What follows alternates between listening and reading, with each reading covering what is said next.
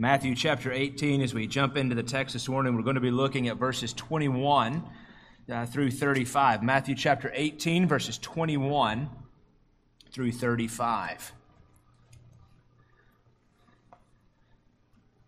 As we met to break out these texts a while back, I saw this text was coming up in our line of sight, and I told Pastors Ben and Wes that I wanted to specifically preach this text. And the reason why is almost 20 years ago, in January of 2001, I preached my very first sermon, and it was on this text. And I told them that I wanted a chance to redeem myself. Long story short, but I had prepared myself for that sermon, had all my notes together. I felt so good about it. I got up there and preached all of it in 7.5 minutes. Hopefully this morning it will be a little longer than that. So Matthew chapter 18, verses 21 through 35. If you found your way there, let's stand there in honor of the reading of God's word. And then Peter came and said to him, "Lord, how often shall my brother sin against me, and I forgive him? Up to 7 times? And Jesus said to him, I do not say to you up to 7 times, but up to 70 times 7.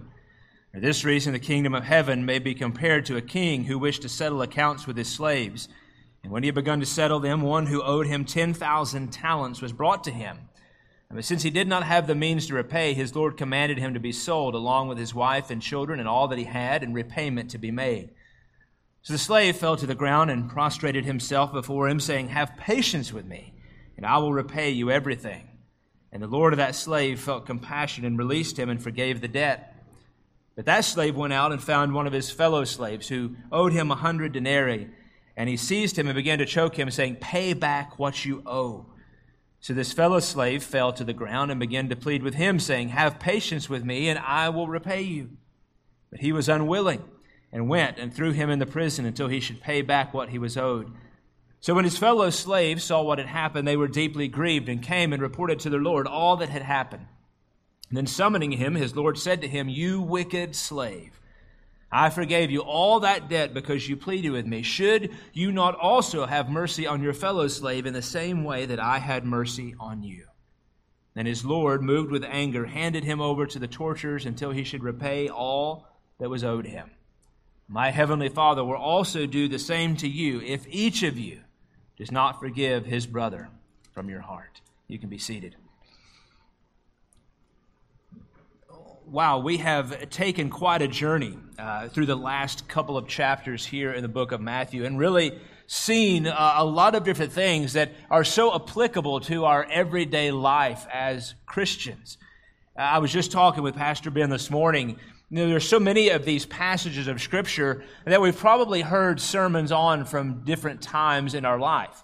You know, the sermon on asking for forgiveness from a brother, there that we looked at last week in verses 15 through 20. The sermon on the temple tax, the sermon on the disciples arguing about their rank in the kingdom of heaven, the sermon on the 99 and the 1, where the shepherd goes out to pursue that one.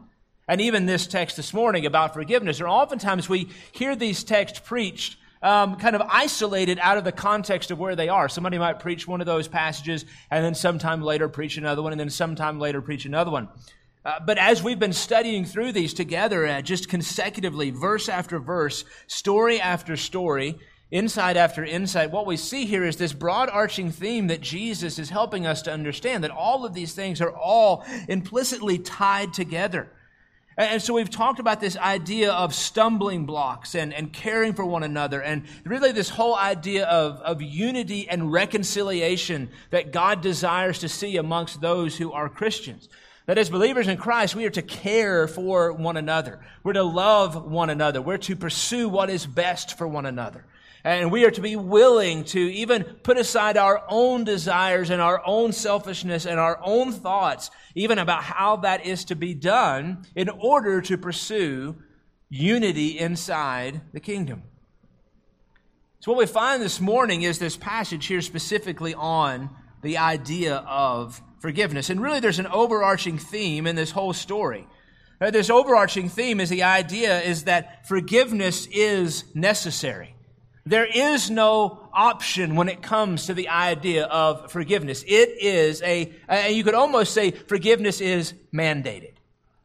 For the believer in Jesus Christ, forgiveness is mandated. And so even before we begin this morning, I think it's important to kind of lay down the understanding of what we're going to talk about today is specifically talking about the lives of people inside the confines of the Christian community and how that's to be demonstrated. And the reason I say that is because people who are outside of Christ cannot ever truly forgive because they don't know what true forgiveness looks like.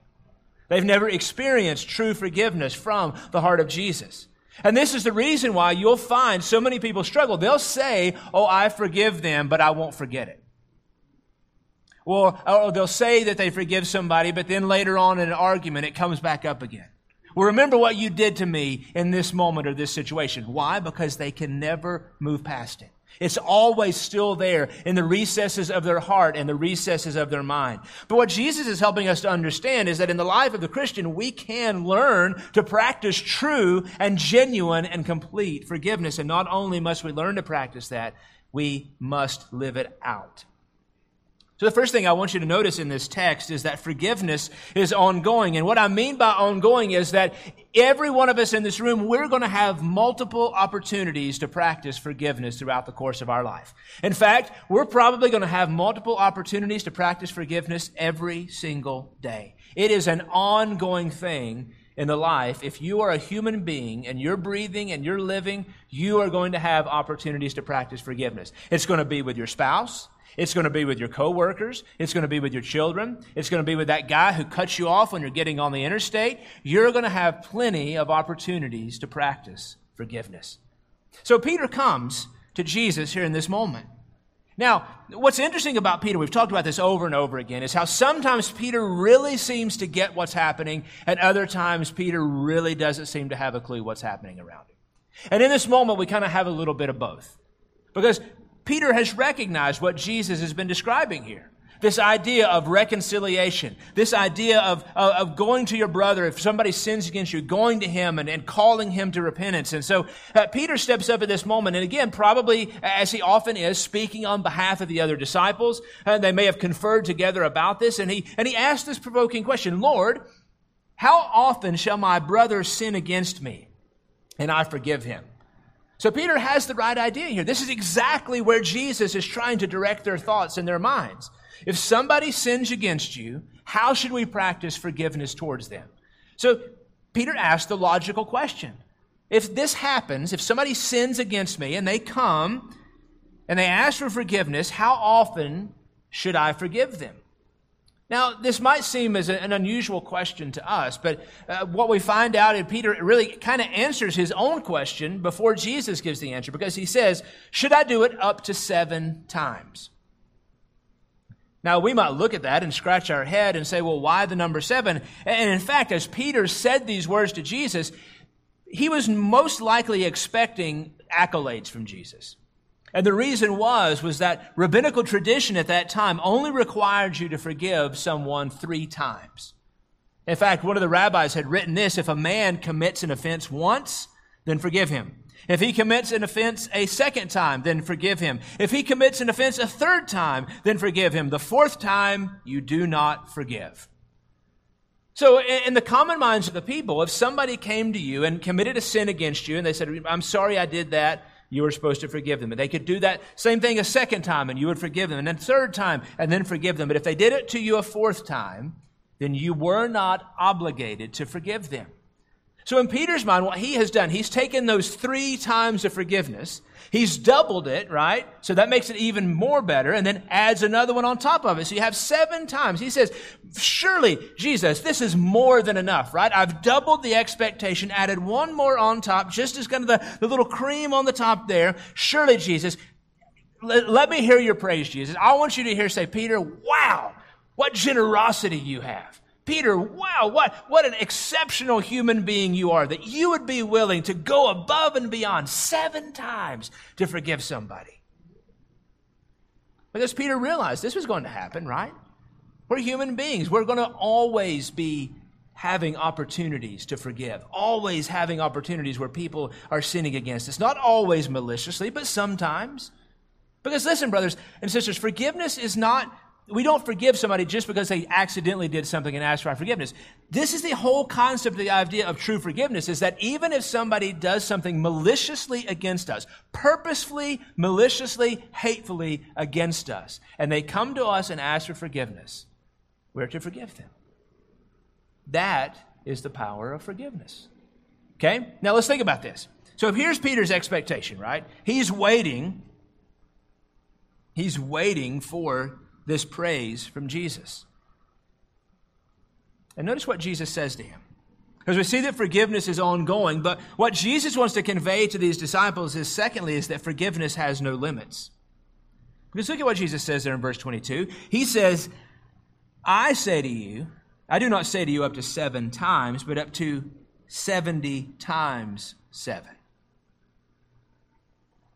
Now, depending on the translation, some, depending upon which text that they're using, it could be translated as actually 77 times or 70 times 7, which would be 490 times. And regardless of the number, Jesus was not trying to set a specific number here. What he was trying to set here was a level of forgiveness that you would never count to. He was trying to say the number of times you should be forgiven is so high that you would never even attempt to try to count that high or to keep track of it. Because it's not about setting a certain number of times that we're to forgive, but actually to eliminate the whole idea of setting a limit, because true forgiveness should have no limits. So Jesus is saying every time a brother sins against you, you don't just do it 3 times. You don't just do it 4 times. You don't even do it 7 times, Peter. But you do it 70 times 7. An unlimited amount of forgiveness should be available from the heart of the Christian.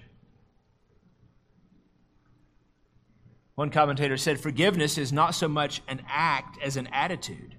And the disposition or willingness to forgive is to be limitless. So we have to set it in our minds that we are going to be people who forgive. That doesn't make it easy. That Jesus here is not saying that forgiveness is always easy. I mean, because listen, Jesus was perfect, we are not. We struggle with our sinfulness. We struggle with our pride. And most oftentimes, when we have been sinned against, it's our pride that's on the inside that does not make us want to forgive somebody else, because they have hurt us. They've sinned against us. They've done something that's caused us grief or pain or sorrow or whatever it may be. But we have to make that decision that, you know what? I am going to forgive. And then the same thing may happen. And then we have to make a decision to say, you know what? I'm going to forgive. Now, Jesus is going to paint a clear picture of this in just a moment, so I don't want to get too far ahead, but he's going to help us understand why this is to be so. Because if you're to sit in a room of average people, if you were just to poll the average American on how many times you should forgive somebody, you might be lucky to say that they would say that you should forgive somebody 1 time. But if somebody continues to sin against you or continues to hurt you, continues to do those things, every person would say that what's outside of the Christian community would say, well, at a certain point you just stop, right? Obviously, they're not genuinely sorry. Obviously, they're not repentant. Obviously, it's not really true. But true forgiveness has no limits. Albert Barnes said, to forgive is to treat as though the offense was not committed. To declare that we will not harbor malice or treat unkindly, but that the matter shall be buried and forgotten. Now think about that. To forgive is to treat as though the offense was not committed. That means when that person sins against you and they ask for forgiveness, you're saying, not only am I going to forgive you, but it's like you never even did it. I'm not going to think about it anymore. I'm not going to bring it back up in conversation. I'm not going to harbor it in my heart. It's gone, and it's buried, and it's completely forgotten. And that's what true forgiveness is. Now, in order to illustrate this, because just as we struggle with this as human beings, the disciples were going to struggle with this. They wanted to struggle with how to understand what true forgiveness looks like. They're going to struggle with how to understand how to apply this, right? Because they've always grown up under this assumption. You forgive somebody 3 times, and the 4th time you write them off. You forgive somebody 3 times, the 4th time, you're no longer obligated to do that any longer. But Jesus says now we're removing all the limits on forgiveness. And so he gives this profound illustration, this parable of a king who's going to settle his accounts. And he says there that the kingdom of heaven may be compared to a king who wished to settle accounts with his slaves. Now, to understand this, because when you begin to talk about the amount of money owed, the idea here is not so much slaves as in someone who is being forced to work, but these are servants of this master who have been given responsibility of the king's money. They've been given responsibility, and this is how that this first servant ends up with such a great debt. He has been given responsibility and has not heeded his responsibility well. So it says this king now begins to settle the accounts with those who work for him.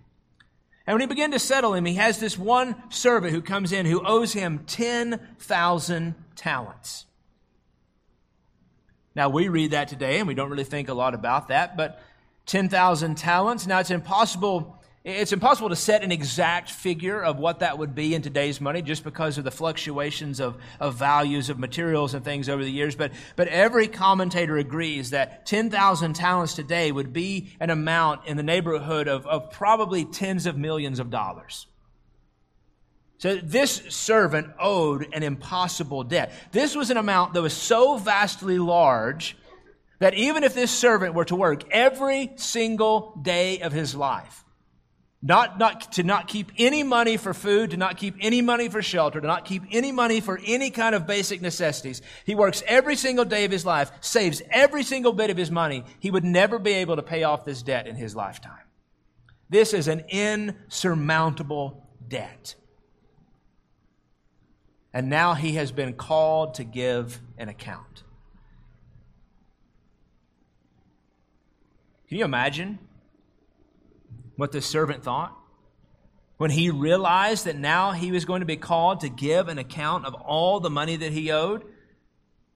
And verse 25 tells us, it says, but since he did not have the means to repay, it was impossible. There was no way that he could repay this debt. It says his Lord commanded that he be sold along with his wife and his children and all that he had, and repayment to be made. So the slave fell to the ground and prostrated himself before him, saying, have patience with me, and I will repay you everything. Now, as often the fact in Jesus' parables, there is a spiritual allegory that we find here. Because this is not just talking about an earthly servant with a slave who owes money and the confines of settling this debt. But what we find here is this is a story of each one of us in this room this morning. And the Master is our Lord, our God, and our Heavenly Father. And there is coming a time for each and every person when the accounts will be settled. R.G. Lee used to preach a message entitled Payday Someday. Because there's coming a day when all of us will be called to give an account of our lives and the things in our life. There is a debt that must be paid. So this Master is our Lord and our Father. And we are the servant. And when that time of accounting is given, what we find is that each one of us, as these servants, we have an insurmountable debt that we cannot pay, and that is our sin. Our sin is grievous before a holy God. Our sin is great before a holy God. And as this servant's debt was really almost immeasurable or uncountable, so is our sin debt before God. We probably couldn't count the times that we sinned yesterday, let alone the times that we have sinned in the entirety of our lives. And that debt weighs heavy on us and over our heads when we understand the truthfulness and the holiness and the majesty of who God is. And as this servant realized that he did not have the means to repay, brothers and sisters, we stand before God as this servant did, empty-handed. Because we have nothing that we can offer before Him. There's no amount of work that this servant could have done to ever begin to repay his debt. And there's no amount of work that you and I can do to overcome the debt of sin that we owe before a holy God. There's no amount of good deeds. There's no amount of money that we can give. There's no amount of service to the church. There's nothing that we can ever do to overcome this debt before God. This servant had no hope. It was over. It was done. Not only for him, but for his entire family. This just shows you the spread and the power of sin, that his debt was affecting everyone else around him. But notice what he did. Verse 26. It says, "So the slave fell to the ground and prostrated himself before him, saying, 'Have patience with me, and I will repay you everything.'" Now it's interesting here, because this servant begs for forgiveness. He lays down, it's a picture of humility in the Scripture whenever somebody would prostrate themselves before somebody else.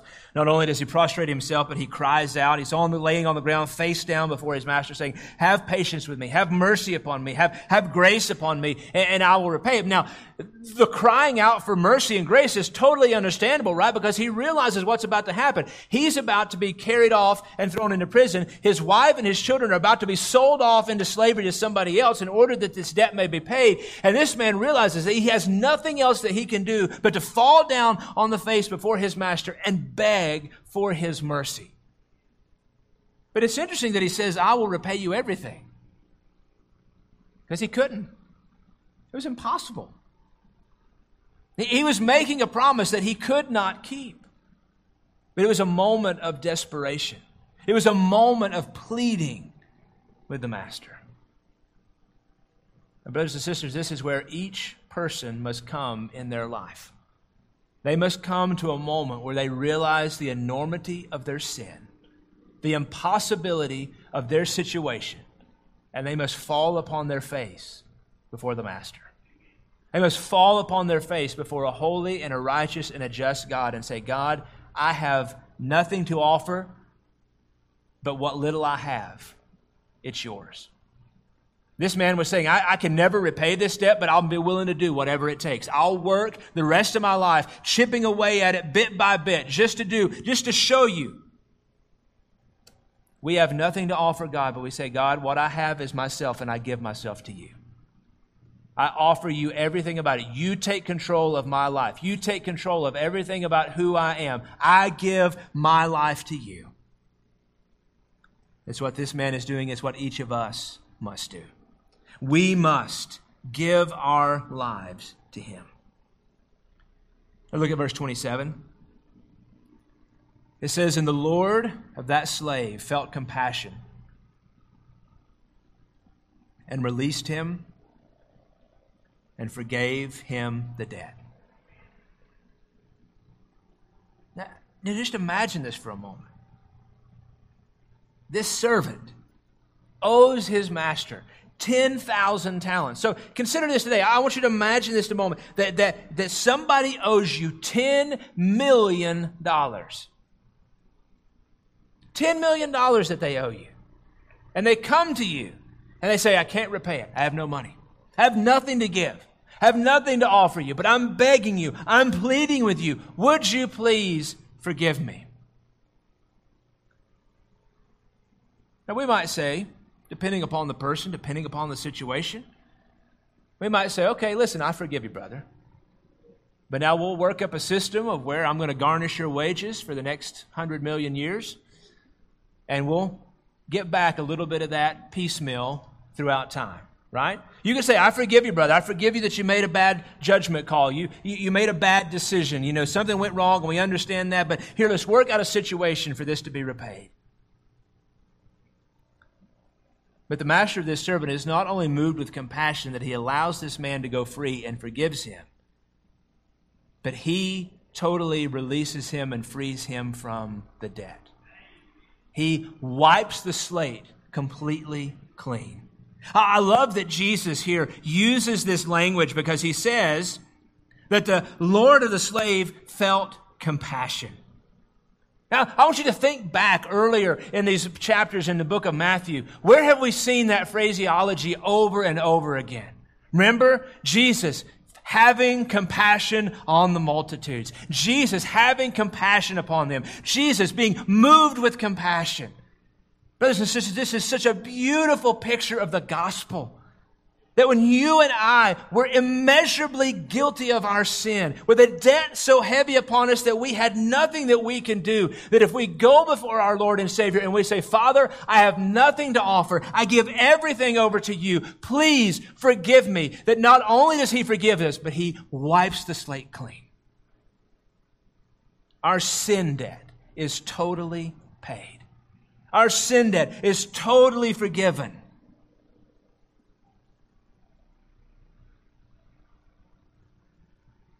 Now, the master here, he was not obligated to forgive.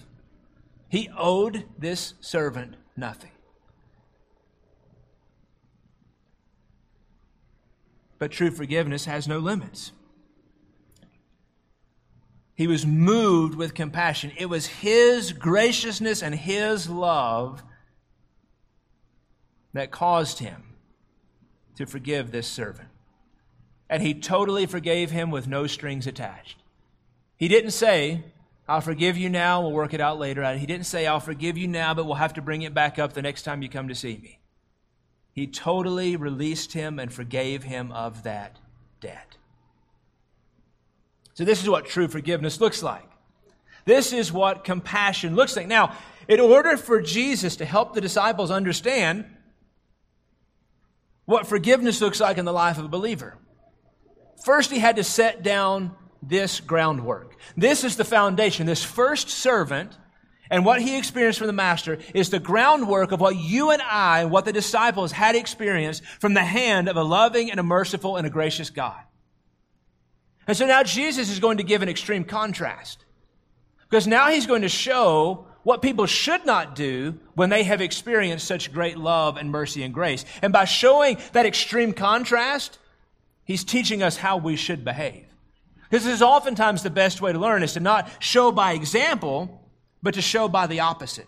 He's going to paint the picture of what the opposite perspective looks like so that it will be even more clear how we should behave as Christians. Now, put yourself in this first servant's shoes, right? He's been forgiven of this immense amount of debt, a debt that could never be paid in his lifetime, a debt that he could have never worked off, a debt that was going to send him and his family into lifelong slavery and imprisonment. He has been totally and completely forgiven. How would you think that this servant would act? Well, Jesus tells us. Verse 28. But that slave went out and found one of his fellow slaves, who owed him 100 denarii. Now, remember, this first servant owed his master what could be reconciled to an amount of about $10 million in today's money. This second servant owed the first servant 100 denarii. Now, a denarii was a silver coin, a Roman coin. It was worth about 16 cents. It was considered a day's wages. Every day you would get paid one of these coins. It was worth about 16 cents. So the amount owed was an insignificant amount in comparison to what this first slave had owed. This man owed him such a tiny, inconsequential amount. And what does he do? He goes to this other slave and he not only seizes him, he says he begins to choke him.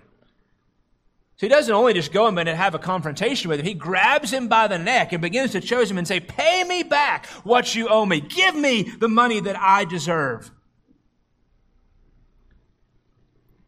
And now we notice a familiar occurrence. His fellow slave falls to the ground and begins to plead with him, saying, have patience with me, and I will repay you.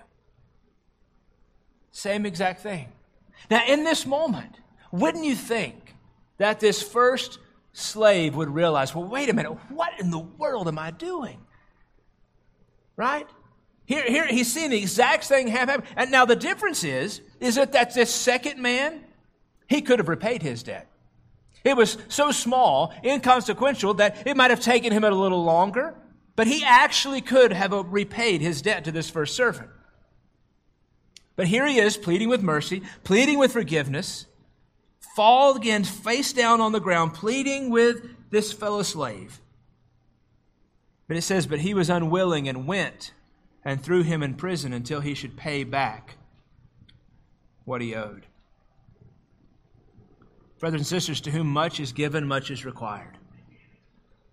The sin of our fellow man against us can never compare to the sin that we have committed against a just, righteous, and a holy God. Now, this first servant thought that this second servant owed him something, right? Because he had sinned against him. He had had money that he owed him. But what this first servant failed to consider was the enormity of his sin that he had committed. And when we have been forgiven much, the Scripture says that we are to forgive much. The enormity of our sin drives us to the point to realize that there is nothing that anybody can do to us that is greater than what we have done against a just and a holy and a righteous God. It was the great hymn, A Rock of Ages, that says, "Not the labors of my hands can fulfill this law demands. Could my zeal no respite know? Could my tears forever flow? All for sin could not atone." We could work the entirety of our lives, cry every single day of every moment, flowing every single day, and none of it would be enough to atone for our guiltiness before God. I love how William Barclay put it. He says, the point is that there's nothing that men can do to us that can in any way compare with what we have done to God. And if God has forgiven us the debt we owe to Him, we must forgive our fellow men the debts they owe to us. Nothing that we have to forgive can even faintly or remotely compare with what we have been forgiven. What a powerful lesson Jesus is teaching His disciples and us, is that forgiveness has no limits. We are to forgive because we have been forgiven. The next thing I want you to notice in this text is that forgiveness bears witness. Now, verses 31 and 34 really kind of are really just a carry along in the story. We have to be careful when we are reading a parable that Jesus gives us. Not every single person in the parable, not every single idea in the parable is meant to teach a specific thing. Oftentimes, Jesus is using characters just to carry the story along, as to help the plot carry itself from place to place in order for this overarching theme to be displayed here. And this is kind of what we find here in these verses, because what happens here is the fellow slaves see what happened and they bring this word and report back to the master. But I think there's also something to consider here, is that our lives are being evaluated. Forgiveness bears witness. The way that we forgive others or choose not to forgive others bears testimony to other people around us about the validity of our faith in Christ. So these fellow slaves saw what had happened. They had seen the master forgive this first servant of this great and enormous debt. But then they saw this servant not forgive his fellow servant of this immeasurably smaller debt. And so they come and they report this to their master. And they said, then summoning him, his Lord said to him, "You wicked slave, I forgave you all that debt because you pleaded with me. Should you not also have had mercy on your fellow slave in the same way that I had mercy on you?" And his Lord, moved with anger, handed him over to the tormentors until he should repay all that was owed him. These fellow slaves realize what has happened. They're heartbroken over it. I think just as we as fellow Christians are, if we were to look out and to see someone who claimed the name of Christ, someone who claimed to be a Christian, who is unwilling to forgive, who lives a life of unforgiveness, it would break our heart. It would cause us to question, as these fellow slaves did, the truthfulness of what had happened in this situation. So they go to the master, and he calls back in this servant. He calls him, correctly so, a wicked slave, because he had received forgiveness beyond all consideration. And the very least that he should have done was to exhibit that same type of forgiveness towards his fellow slave.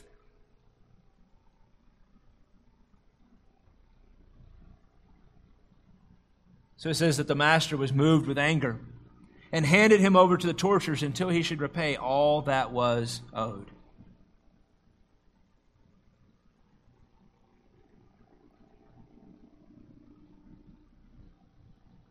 Now we understand, again, the impossibility of this.